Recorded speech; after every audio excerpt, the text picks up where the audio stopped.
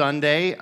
If you've never met me before, my name's Joe. I get to serve as one of the pastors here, and I'm the only pastor that looks like this, so if you don't like me, you got to come back at least one more week, I guess. So, there's a few things I want to let you know about. First of all, this morning, I got an update from Pastor Todd, and he wanted me to share this with you. Pastor Todd, if you're here for the first time, you haven't met him, he's our campus pastor, and over the past year or so, he's been going through a really difficult time in their family with some illness with their son, and he said, give everyone our love. If they ask you, you can tell them we made it through the first week of treatments for Carter. It's not been easy, but we are making it. We go back this week, Monday through Thursday, so that's an update on Todd and his sweet son, Carter. And this morning, before we get into the message, I want to give you a few things that are coming up, some important details, some important events. And so what I want you to do this morning is you were handed one of these. You should have been handed one of these on your way in this morning. This is the worship program. And I don't know who makes these, who designs them, but they are amazing. It's me. Okay, so sorry, I just like it. All right, so if you want to do me a favor and open this up, maybe you like this because you're like, hey, this is great. I keep this in my car as an emergency napkin, but it's good for more than that too. All right, you give your kid has something to draw on during the service or in a car ride. So inside of it this week are some really important announcements. One is we announced the Beulah Beach Day Camp, and that is in here. But good news, bad news. Good news is we were going to take 100 students. Bad news is we have 116. So those are completely full. But that is incredible that so many of our kids are going to be going to camp this summer, maybe this morning. They're not. Okay, this summer, it's my first day, I'm sorry. They're going this summer. But there are still a few spots available for the high school and middle school camps as well, too. And the way that you can access those is right on our chapel website or on the app as well, too. So if you are a high schooler or a middle schooler, you know a high schooler or middle schooler, and you want them to go to camp this summer, one of the things is that the chapel has been able to put money forward to help offset those costs. So very cool that we get to do that. And then up here also is family game night coming up in a few months, but just to save the date for you as well, too. That is for kids. And on the back, there's some opportunities on here that you can use. If you're a guest for the first time, we would love to know that you're here just so we can let you know a little bit about who we are, about the chapel, about our values and our beliefs. And you can do that by filling out this Connect card and then dropping it in one of the giving boxes on your way out. And we're not going to bother you or come to your house or anything like that. We'll just send you an email, let you know a little bit about us. And then over at the Welcome Center, we have a gift bag for you that we would love to give to you as well. So make sure you stop over there. If you have any prayer requests, you can use this as well. You can write those on here. Again, drop it in the giving box. Or if you just need more information, whatever you need, you can write on here. Put that in the giving box on your way out this morning, and we'll make sure that that gets taken care of. And again, with giving, inside you'll find an envelope. And here at the chapel, you may know we don't pass around a collection plate, but the reality is that God uses your resources and your faithful generosity for us to be able to do ministry here. And if you'd like to be a part of that, this is one way to do it, and also online as well, too. A couple other things coming up. One, there's a Valentine's Day luncheon available for widows, and that is going to be at the loft at the Gideon Owen Wine Company. I checked this morning. There are 19 spots available, so out of 80. So if you are interested in that, I would make sure to sign up for that as soon as possible. And you can do that by emailing the welcome@thechapel.family. You could stop by the Welcome Center. They have a sign-up over there as well as more information, or you can call the chapel office. And then lastly, this Friday is Night to Shine, and we are so excited to be a part of this, looking forward to it. And if you are not signed up for Night to Shine and you would like to be a part of that, there's two ways that you can still do that. The first one is out in the atrium today, we have a card station where you can write an encouragement note to our honored guests. Those are right out there. You can just write out an encouragement note, just leave it right on the table, and we'll make sure that our honored guests get those from you. We also need a red carpet team. So if you would like to, you can arrive at our Sandusky campus this Friday at 4:30 p.m. You don't have to register. Feel free to dress up if you don't have any dress clothes or you're coming from work. That's fine too. But you get to be the red carpet paparazzi cheering on our honored guests as they come in. And that is such a cool opportunity to be a part of Night to Shine, even if you're not registered to be a buddy or serving inside the church that night. We would love to have you there as well too. So Yes, again, my name is Pastor Joe, and I'm so happy to be here this morning. I am injured, so I'm going to try to stand during the whole message, but if I have to sit down, that's why. So just bear with me. But we are in this series in the book of Galatians, and we are talking all about freedom. That's really what Galatians is about. Now, I want to ask you a question. Raise your hand, and be honest. Raise your hand if you like rules. I like rules, all right? They make sense of stuff. My kids think I like rules, which isn't true. But I don't know what kind of rules you had when you were a kid. When I was a kid, one of the rules we had at our house was I was not allowed to watch MTV. Now, MTV at one point in time, centuries ago, played music, the music videos on TV, all right? And my mom was so passionate about me not watching MTV, she called the cable company and had them remove that channel. So all I got to watch was VH1. I don't know if you remember VH1, but it was like the lame version of MTV, right? And my mom thought, as long as I don't let him watch MTV, he's gonna turn out all right. Well, it didn't work, because I was a mess anyway. But, she didn't do it just because, she hated MTV. She just thought it was a bad influence in my life. And rules and commandments serve an important role. And today, what I want to do as we actually talk through Galatians, I want to take you all the way back to Exodus 20 in the Old Testament, which is where the 10 Commandments are.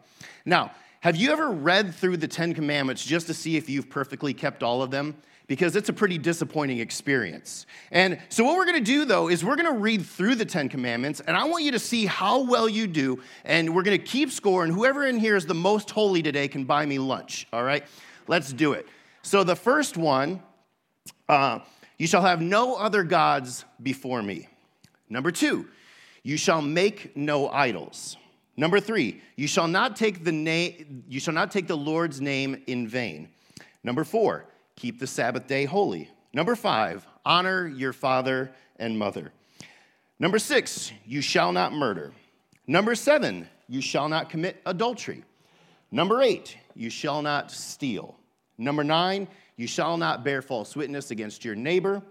And number 10, you shall not covet. All right. Any perfect scores in here this morning? Anybody? No? I didn't think so. And really, a lot of us go through life hoping that God is grading on a curve, right? Yeah, because we're all south of 100% in here. And now up to this point in Paul's letter to the Galatians, and we're going to be in Galatians 3 today, up to this point, he has tried to be clear that it is by faith in Jesus and Jesus alone that we are made right with God, not trying to obey the law of Moses. Obeying the law of Moses does not save us, does not make us right with God, which may be a totally foreign concept to some of you in here today. So Paul asks a really good question in Galatians 3:19. So if you have your Bible, please open it to Galatians 3. Feel free to use the YouVersion or the Dwell app, and we'll have the text on the screen for you as well. Paul asked this question. Well, if the law doesn't save us, then why then is the law given? What's the purpose? That is, why were the 10 Commandments given? And the hundreds of other laws in the Jewish scriptures? You see, Paul is really asking this rhetorically. He's not asking it for himself, but he's asking for the Galatians because they're probably wrestling through this question. They're like, okay, Paul, you say that, believing or faith in Jesus is the only way to salvation, then what's the point of the law? Because there were some people who were still trying to push the Old Testament law of Moses onto people who had put their faith in Jesus.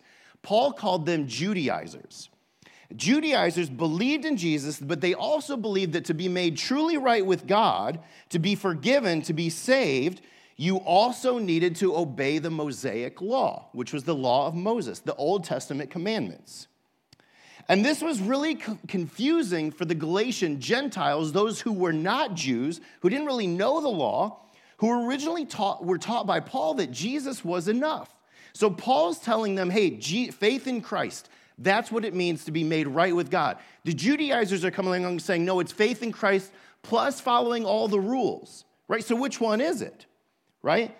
Paul was not going to have this. The law of Moses does not make someone right with God. And Paul's going to drive that point home today. So now all of a sudden that they didn't have to follow the law, it begs the question, they're like, well, what was the whole point of the law? Well, three reasons that we're going to talk about today. And the first one is this, that the point of the law was to point out our sinfulness. Galatians 3:19. Why then was the law given? It was given alongside the promise to show people their sins. But the law was designed to last only till the coming of the child who was promised. The point of the law was not so that we could follow it and be made right with God. It wasn't to show how we could perfectly please God, but to show how imperfect we are. The law was given to show us our sins. Now, that word sin, not a popular word. If you're a high schooler, you probably don't go to lunch and be like, guys, what's up? Let's talk about our sins, right? You probably don't do that. Sin is often misconstrued, right? It's like, okay, here's sin. Don't drink, cuss, smoke, or chew, or run around with girls who do. That's sin, right? That's what we usually define sin as, right? Cussing, drinking, gambling, lying, smoking, cheating, being a Michigan fan, tax evasion, and stealing.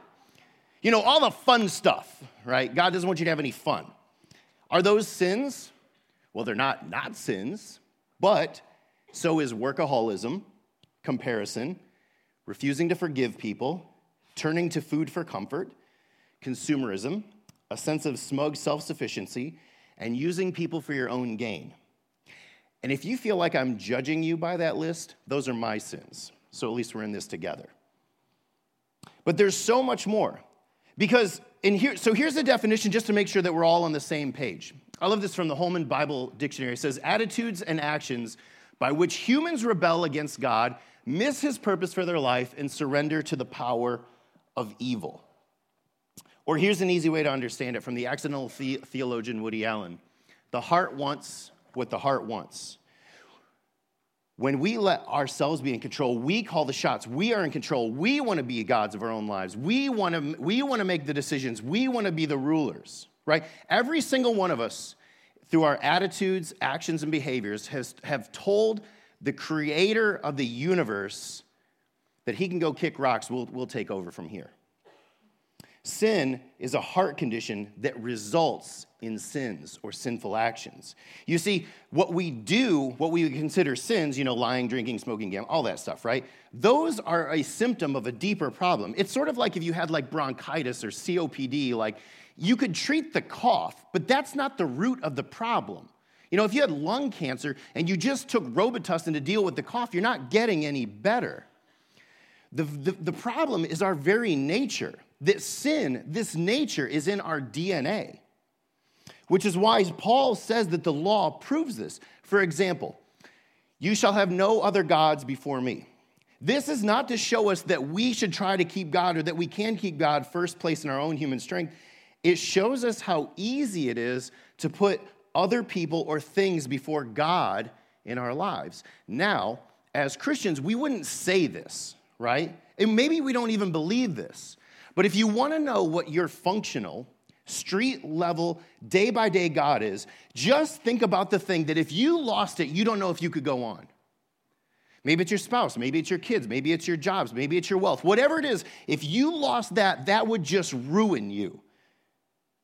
That could very well be your actual functional God.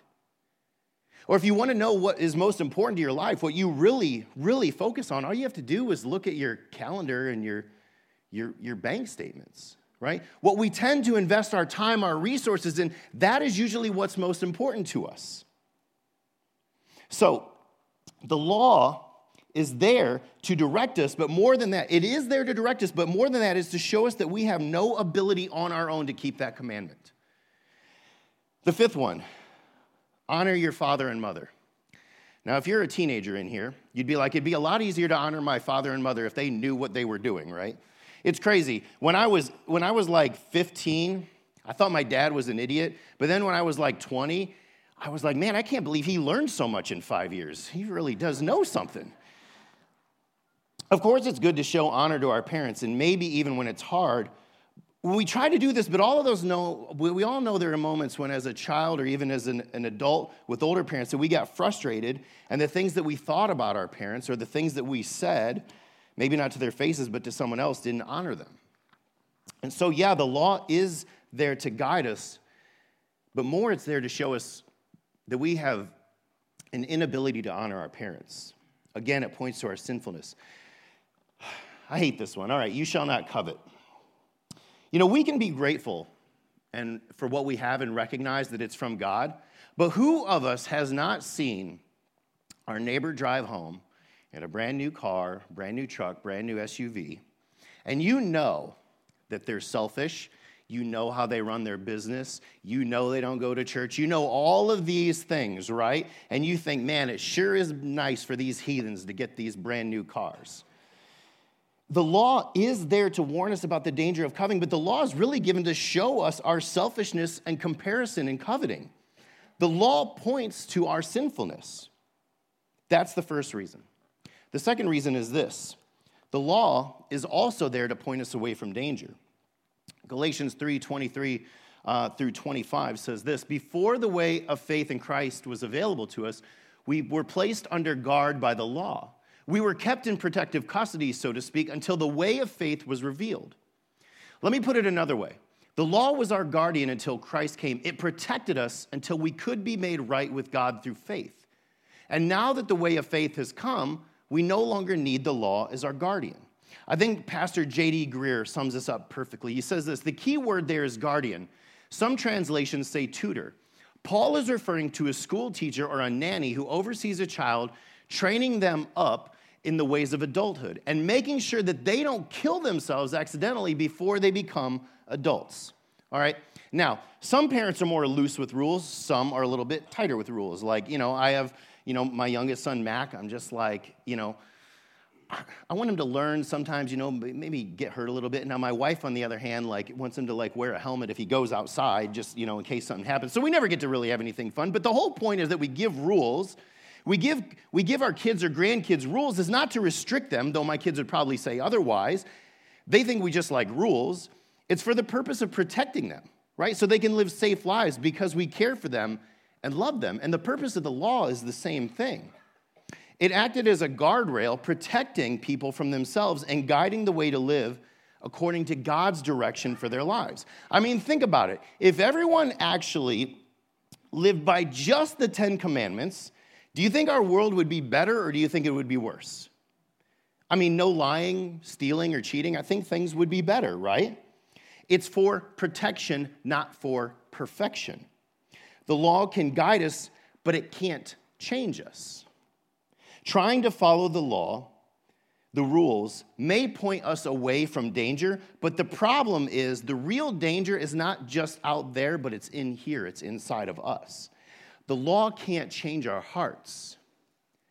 Speed limits can keep me from speeding, but they don't make me want to not speed. You all know, you get on that 2-lane road that's 25 miles an hour and you're like, bruh, come on. This should be 45 at least, right? The law doesn't change my heart. It just tells me, hey, here's the limit before you're going to get in trouble. You see, the point of the law was to point to our sin and to point us away from danger, but ultimately, the greatest thing, it was to point us to our need for a Savior. It was to point us to Jesus. Remember what Paul said at the beginning of the chapter. He said, but the law was designed to last only until the coming of the child who was promised. A promised child who would come. The Savior of the world. The Christ. The Messiah. The ultimate purpose of the law was to point us to Jesus. Look at chapter 4, verses 4 through 7 with me. He says, but when the right time came, God sent his son, born of a woman, subject to the law. God sent him to buy freedom for us who were slaves to the law, so that he could adopt us as his very own children. And because we are his children, God has sent the Spirit of his Son into our hearts, prompting us to call out, Abba, Father. Now you are no longer a slave, but God's own child. And since you are his child, God has made you his heir. Jesus came into this world subject to the Mosaic law, the Old Testament law. And unlike us, he obeyed that law perfectly. He was without sin. And the text says that God sent him to buy freedom for us, those who were slaves to the law and to sin. So instead of being enslaved to the law and to sin, that we could be adopted as God's own children, from slaves to sons and daughters. And that happened through putting our trust in the cross and the resurrection of Jesus. Galatians 3:26, for you are all children of God through faith in Christ Jesus. A very popular saying today, and maybe you've heard it, is people will say, we're all God's children, right? We're all God's children. And that sounds really nice, and it sounds really inclusive, and it sounds tolerant and politically correct and all those things, but the unfortunate thing is it's just not true. We are all God's creation. You were born with a plan and a purpose, but it says here in Galatians 3:26, for you are all children of God through faith in Christ Jesus. And in another place, John 1:12, it said, yet to all those who did receive him, to all who believed in him in his name, he gave them the right to become children of God. Church, not everyone that we cross paths with is a child of God. Some are still under the slavery of sin. And if you're like me, I hear that I've been adopted as God's child, and I'm a son of God, and I think, well, that's nice, and I move on. But why is that important? Why is it important to know that you are no longer a slave, but you are a child of God? And I want to give you 2 reasons, though I could probably list hundreds. As a child of God, I know where I belong. Henry Nouwen explains what happens when we feel like we don't belong. He says, I'm like a small boat on the ocean, completely at the mercy of its waves. It's one thing when it's a boat. It's a whole other thing when it's our souls. We suffer from the desperation of needing praise to feel like we're important, to feel valued, the misery that comes when we don't get it, the insecurity that comes from trying to follow the rules to get God's favor, and the paranoia that comes when we don't know if it's enough. Growing up thinking that you were a mistake, you're not a mistake, you're not an accident, you may have been a surprise, but you're not a mistake. In Ephesians, it says that we are Christ's craftsmanship or handiwork or masterpiece. Do you ever think about yourself as a masterpiece? That we were created in Christ Jesus to do good things that he prepared in advance for us to do. If you are here and you have placed your faith in Jesus, you are a child of God, and you have a plan and a purpose for your life. That's incredible. Jesus becomes our anchor, giving us stability, giving us security, giving us worth, giving us value, giving us a purpose. And the second thing is that as a child of God, I know that I'm free. And maybe you're not a believer in Jesus and you don't feel that you're not free. Maybe you feel like you are free, right? Because you're not tied down by these rules. But Paul uses 2 words that clearly explain what our sin leads to: imprisonment and enslavement.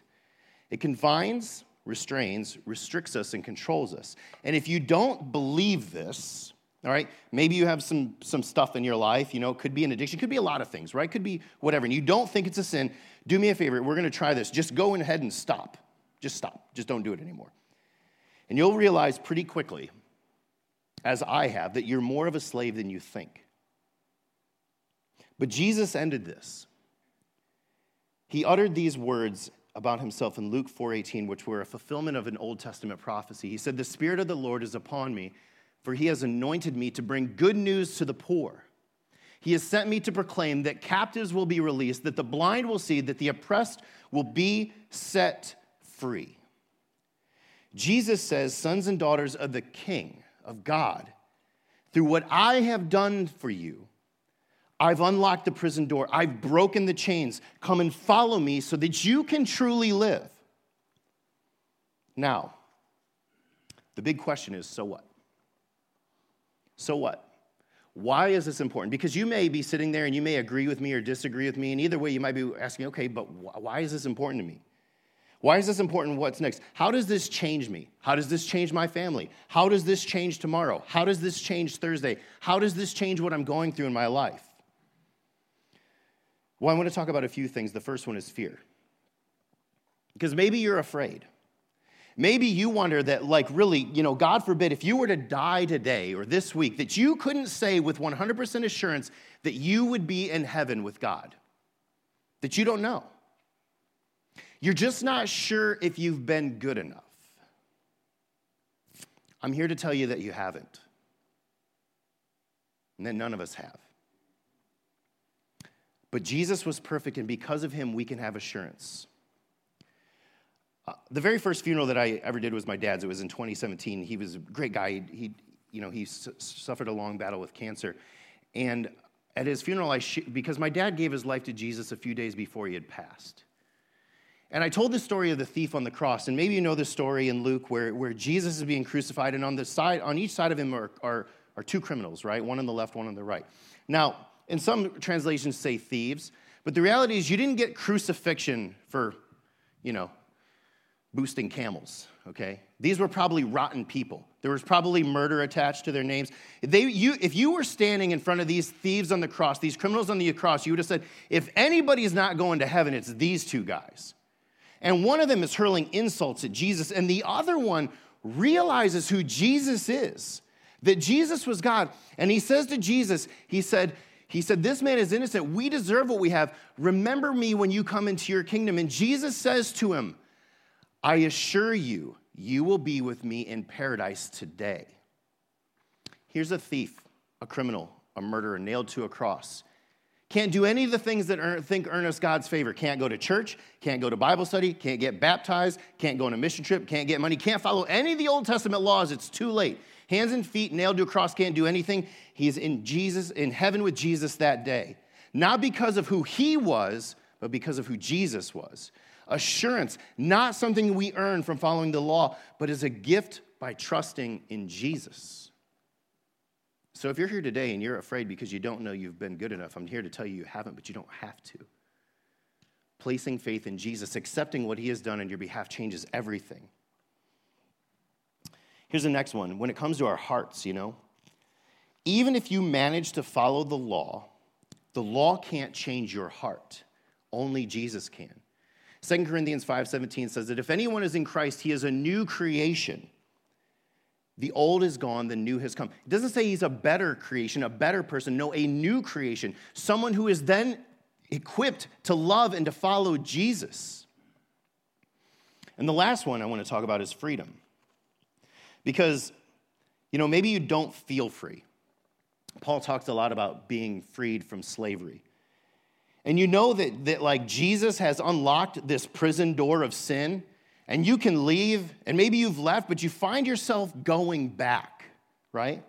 You know the recidivism rate in the United States is like 40%, and that means that most criminals within a year of being released from prison end up back in prison. Why? Not because it's better, but because, you know what, freedom is hard sometimes because it's not comfortable, because following Jesus can be scary. And so you find yourself going back to that prison of sin, whatever it is, whatever addiction, whatever habit, whatever comfort you find, not because it's better, right, but because it's familiar. What I want you to know is that you don't ever have to go back, ever. If we are in Jesus, which we are, like I said in 2 Corinthians 5:17, the same power that literally raised Jesus from the dead lives within us. Scripture tells us that when we place our faith in Jesus, the Spirit of God, the Holy Spirit, comes to live inside of us, and that same power is available to us. And that gives us a new heart and a new identity, and it lives in you and able to give us freedom, but we have to allow it to happen. If you want to be assured of your salvation, if you want to know that God is pleased with you, and if you want to be free from sin, then answer this question: do you know him? Do you know him? Not do you know about him, because you can come to church for a long time, you can go to a lot of Bible studies, you can know a lot about Jesus but not know him. I can know a lot about a celebrity, or I can know a lot about an athlete, I can know where they went to school, I can know every stat. Doesn't mean if I show up to their house, they're going to let me in, right? Because I don't know them. Is there enough room in your life to spend with Jesus and let his power work in your life? To let his grace settle in your heart? To let his peace invade your life? So tomorrow, will you make room for Jesus? Will you get up early? Will you give up a Netflix series? Would you put your device away for an hour? Would you delete some apps you know are just a waste of your life? Would you direct your thoughts and your concerns to Jesus? Would you really join a small group, what we call a circle? Would you commit to reading his word daily and seeking him out? Jesus said in John 15:5, one of my favorite verses of Scripture, if you abide in me and my words abide in you, you will produce much fruit. Apart from me, you can do nothing. And to abide in Jesus means to seek him daily and to live as though his word were true. I mean, this is God we're talking about. The God who loves you so much, he gave everything to have us. And all he asks for you is to know him, to follow him, to make room in your life. Why? Because he is absolutely worth it. I firmly believe that Jesus is better than anything that I could have in this life or the next. And that's worth celebrating this morning. And so we're going to do that in a really special way. We're going to take communion together. And if you don't have the communion elements at this time, if you just want to raise your hand, we'll have somebody actually bring them up to you, or you're welcome to go back and get those.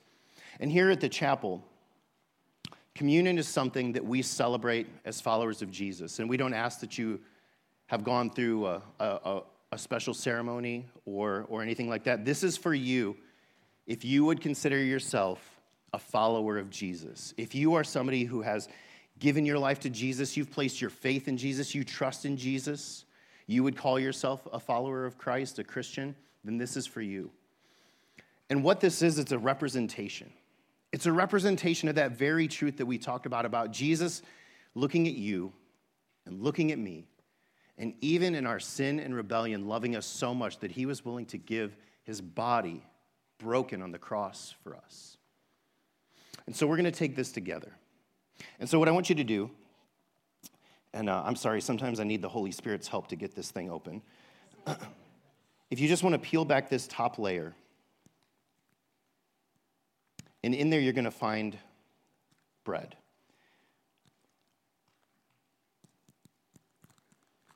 And I just want you to take this bread. I'm going to read some scripture, and then we'll take this together. And maybe in this time, as you sit there quietly with this bread, maybe there's some things in your life. Maybe there's some attitudes or some decisions or some beliefs or just some stuff that maybe it's just keeping Jesus just far enough away. And maybe it's time to just get real with him and to say, you know what, Lord, there are some things, and I ask that you would change my heart because I don't have the ability to do so. Right before Jesus was crucified, he was having the Last Supper with his disciples.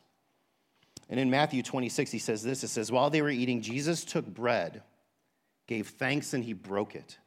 And he gave it to his disciples, saying, take this and eat this. This is my body, which has been broken for you. Let's take this together.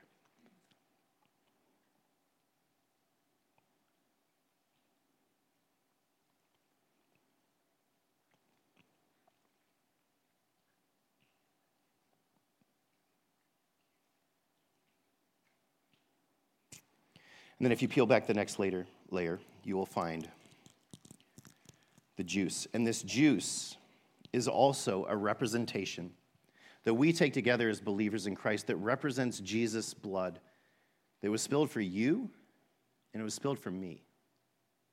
Not because we deserved it, not because we earned it, not because we did a great job keeping the law, but because of his great love.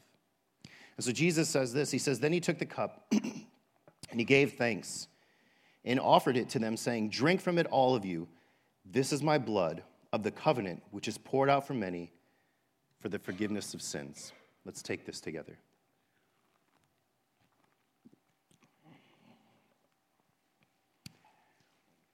Father, I stand before you on behalf of this church, of those here this morning.